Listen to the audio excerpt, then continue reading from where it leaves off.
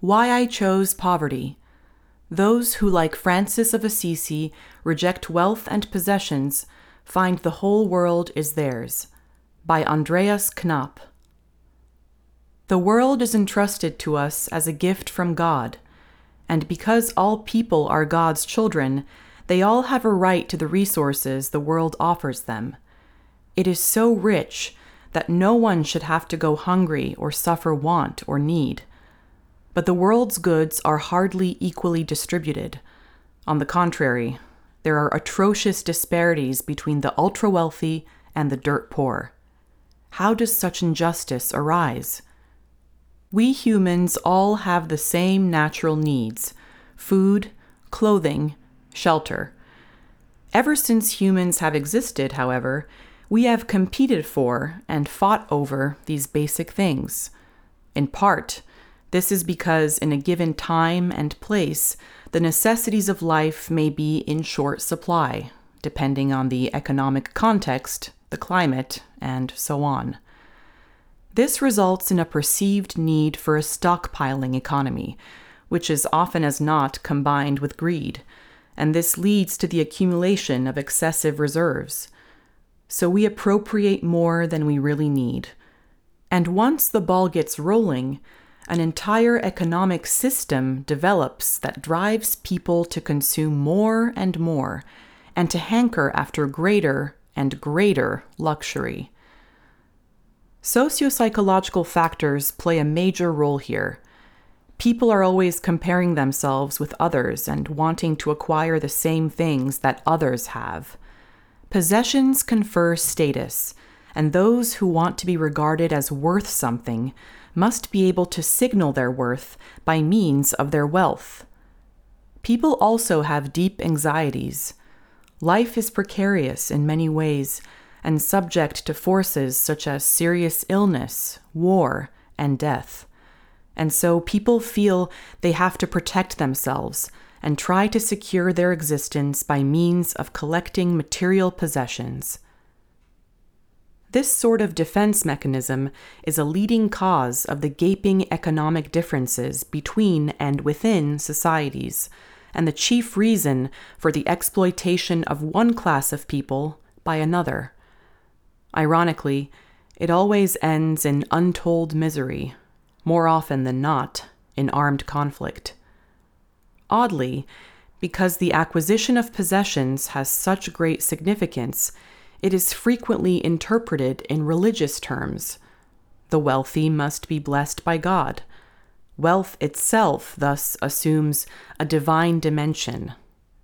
In the end, we find ourselves worshiping and revering the god Mammon, the golden calf, symbol of idolatrous materialism. 1. The prophetic critique of wealth. According to the Bible, this world is a creation, a gift of God for all people. But greed and envy have largely destroyed the paradise-like home God intended and intends for them. Humans have become like wolves toward their fellow beings. And because no one thinks they are getting enough, it leads, generation after generation, to oppression, theft, and war. The prophets of the Old Testament repeatedly denounce the idolization of material goods that leads to this. First and foremost, they chastise the powerful for enslaving the poor and depriving them of their rights. Listen, you heads of Jacob and rulers of the house of Israel. Should you not know justice? You who hate the good and love the evil. Micah 3, 1-2. For these prophets, the equitable behavior that stems from solidarity with the weak and disadvantaged becomes the touchstone of true worship. I despise your festivals, and I take no delight in your solemn assemblies. I will not listen to the melody of your harps, but let justice roll down like water and righteousness like an ever-flowing stream. Amos 5, 21-24. In this way, The prophets proclaim a God who sides with the poor and the exploited. Jesus of Nazareth places himself completely in line with this thinking. Because his life is rooted in devotion to God, he has no need of wealth, no need to be somebody. He is content to be the beloved Son of God. In fact, he distances himself from all material possessions, and since he sees love of God as the deepest fulfillment, he has no need for anxious or petty calculations. He freely gives of his time, his energy, his whole life. By means of his generous spirit, he makes visible the generosity of God, who lets his sun rise over both the good and the evil. Matthew 5:45. Jesus has special affection for the outsiders, the sick, and the poor. Meanwhile, he warns the well-off again and again about the dangers of their wealth. But woe to you who are rich, for you have received your consolation. Luke 6:24. Those who desire to follow Jesus must dispense with the external safeguards provided by property. They must put all their trust in God, who will in turn provide them with all they need. And their hearts cannot remain tied to outer things. God alone must be their treasure. Those who enter this school of life gain the freedom that allows them to let go of possessions. Whoever looks to God and imitates Christ's selflessness and largesse escapes the trap of measuring himself against others and turning into a rival. Those who accept and embody Jesus' self-forgetful friendship will turn to their neighbors uninhibitedly and assist in building a culture of true humanity and justice. 2. Poverty and the early church. In confessing Jesus as the Christ, the Son of God, the first Christians opened their eyes to God's preference for the lowly. In Jesus, God chose not only a human destiny, but more than that. He chose to be a little man from a despised village. Can anything good come out of Nazareth? John 1:46. God was not born to parents of noble lineage or to the priestly class, but into a simple family who worked with their hands. In this way, God's option for the poor comes to expression. Human hierarchies, built as they are around money and power, are hereby upended. Precisely those who do not count for much, according to human standards, are invited to experience their dignity as children of God. The Apostle Paul repeatedly marvels over the descent of Christ, who, though he existed in the form of God, did not regard equality with God as something to be grasped, but emptied himself, taking the form of a slave. Philippians 2:6-7. For you know the generous act of our Lord Jesus Christ, that though he was rich, yet for your sakes he became poor, so that by his poverty you might become rich. 2 Corinthians 8:9. If this is how God has bestowed his riches upon us, through giving us Christ's poverty, then all the riches of this world count for nothing. Worldly goods and honors are as good as rubbish. Philippians 3:8. Further, the way of Christ challenges us to work for the poor and weak and to build a more just society. It was out of this conviction that the first Christian communities opted for a new way of living, one that functioned without private property. All who believed were together and had all things in common. They would sell their possessions and goods and distribute the proceeds to all, as any had need. Acts 2:44-45. They saw that it is not possessions that count, but familial care and communion. This is also how the earliest monastic communities arose. According to tradition, Saint Anthony the Great, died 356, the son of wealthy parents in Lower Egypt, was deeply affected by this specific word from the Gospel of Matthew. If you wish to be perfect, go, sell your possessions, and give the money to the poor, and you will have treasure in heaven. Then come, follow me. 19:21. After giving away his possessions, Anthony retreated to a life of solitude and frugality. He was soon joined by disciples, and the monastic way of life that grew up around them eventually drew men and women from across Egypt, Palestine, and Syria. This great movement admittedly had several points of origin. On the one hand, the famous desert fathers and mothers who attracted so many by their example. On the other, it was a phenomenon whose reforms point directly to the gospel, in opposition to a church that had meanwhile become wealthy and powerful. 3. Again and again, the call to poverty. Even as the early church developed a hierarchy, its call to poverty did not fall silent.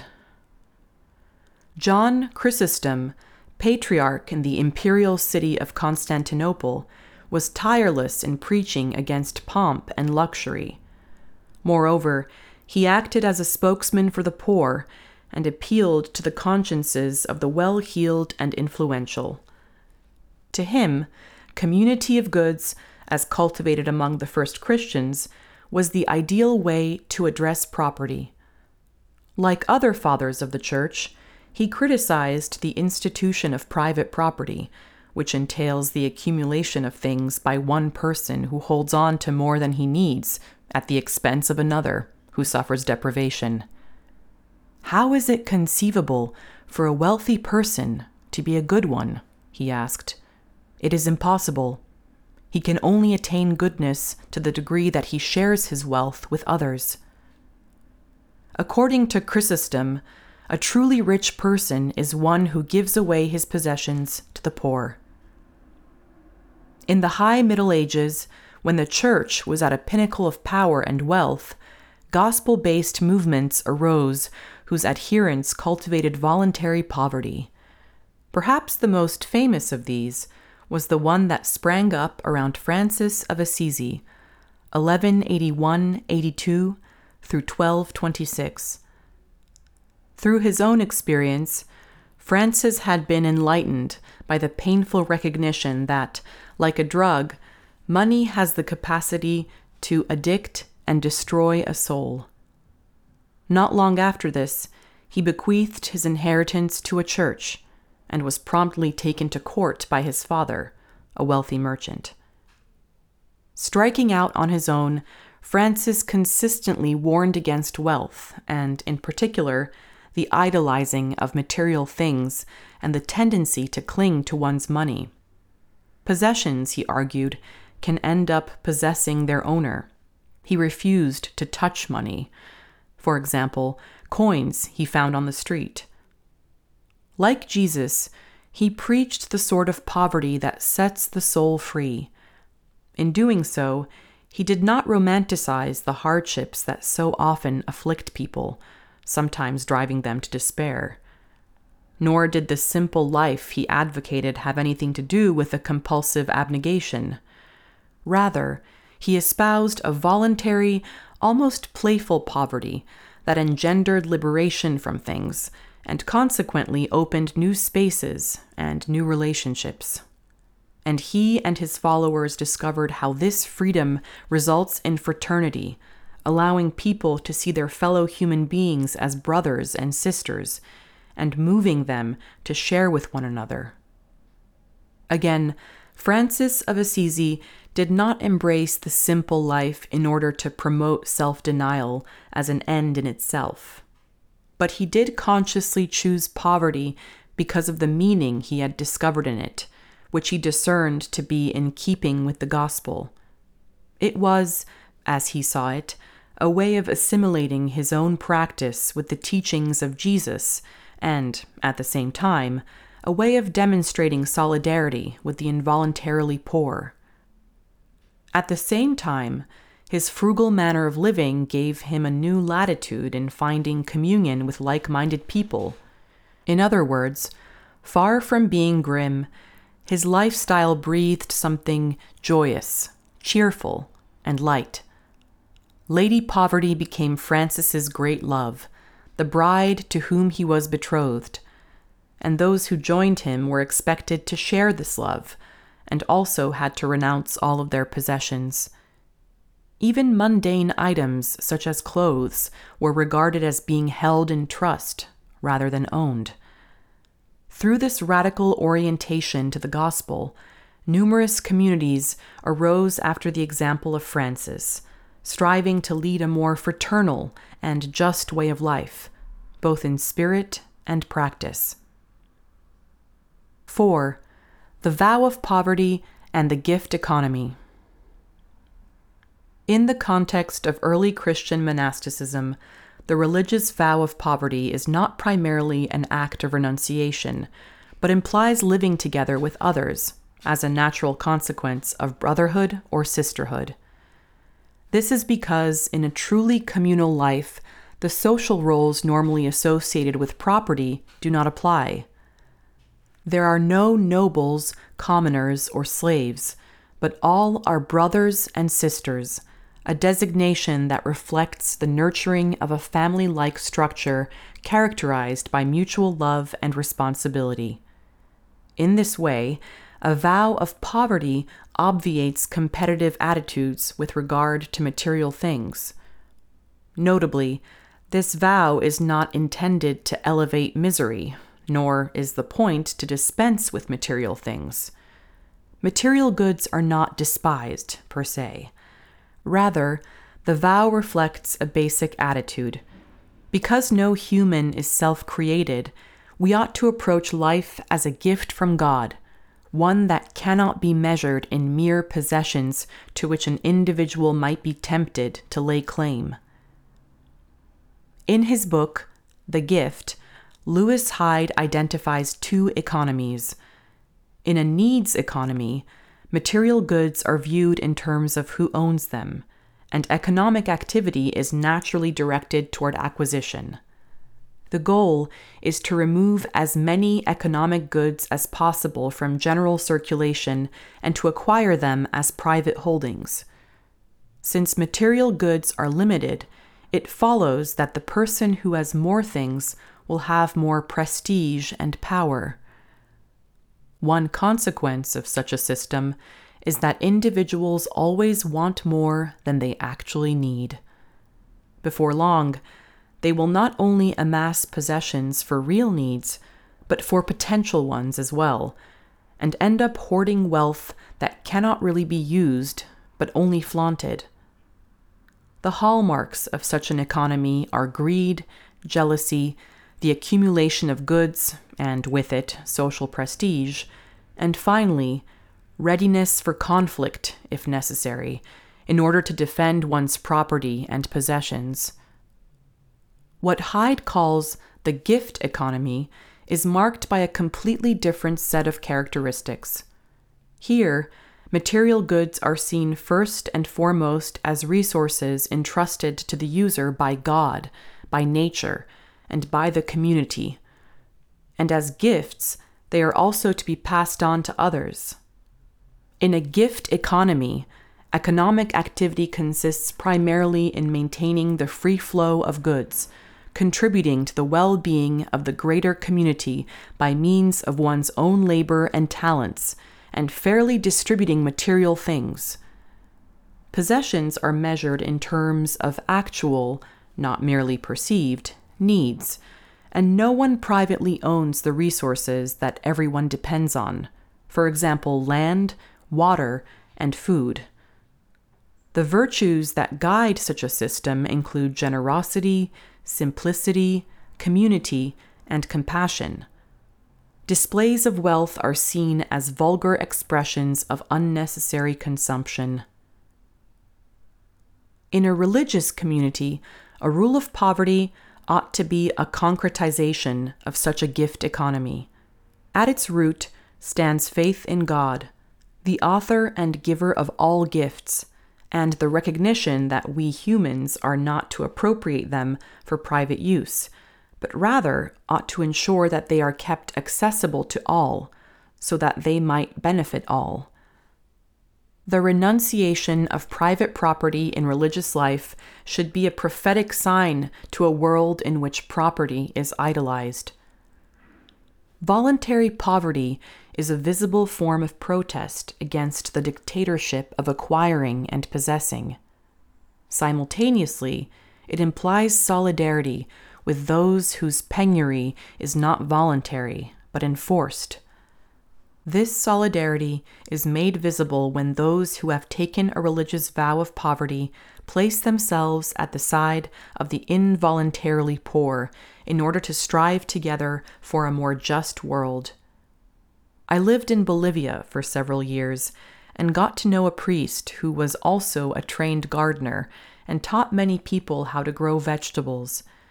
I wanted to plant an herb bed in our community garden and asked this priest for some seedlings. I was more than a little surprised when he arrived at my door one day with a whole load of sand and gravel in addition to the plants. When I inquired, he explained, "You have excellent soil, but herbs develop their aroma best in lean soil. You will want to mix the sand and gravel into the soil."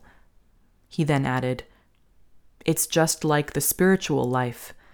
In fat times, when there is too much, when things are going too well, a religious community will not develop as it should, let alone thrive. But in poor, lean soil, it will flourish." This article was translated from German by Chris Zimmerman.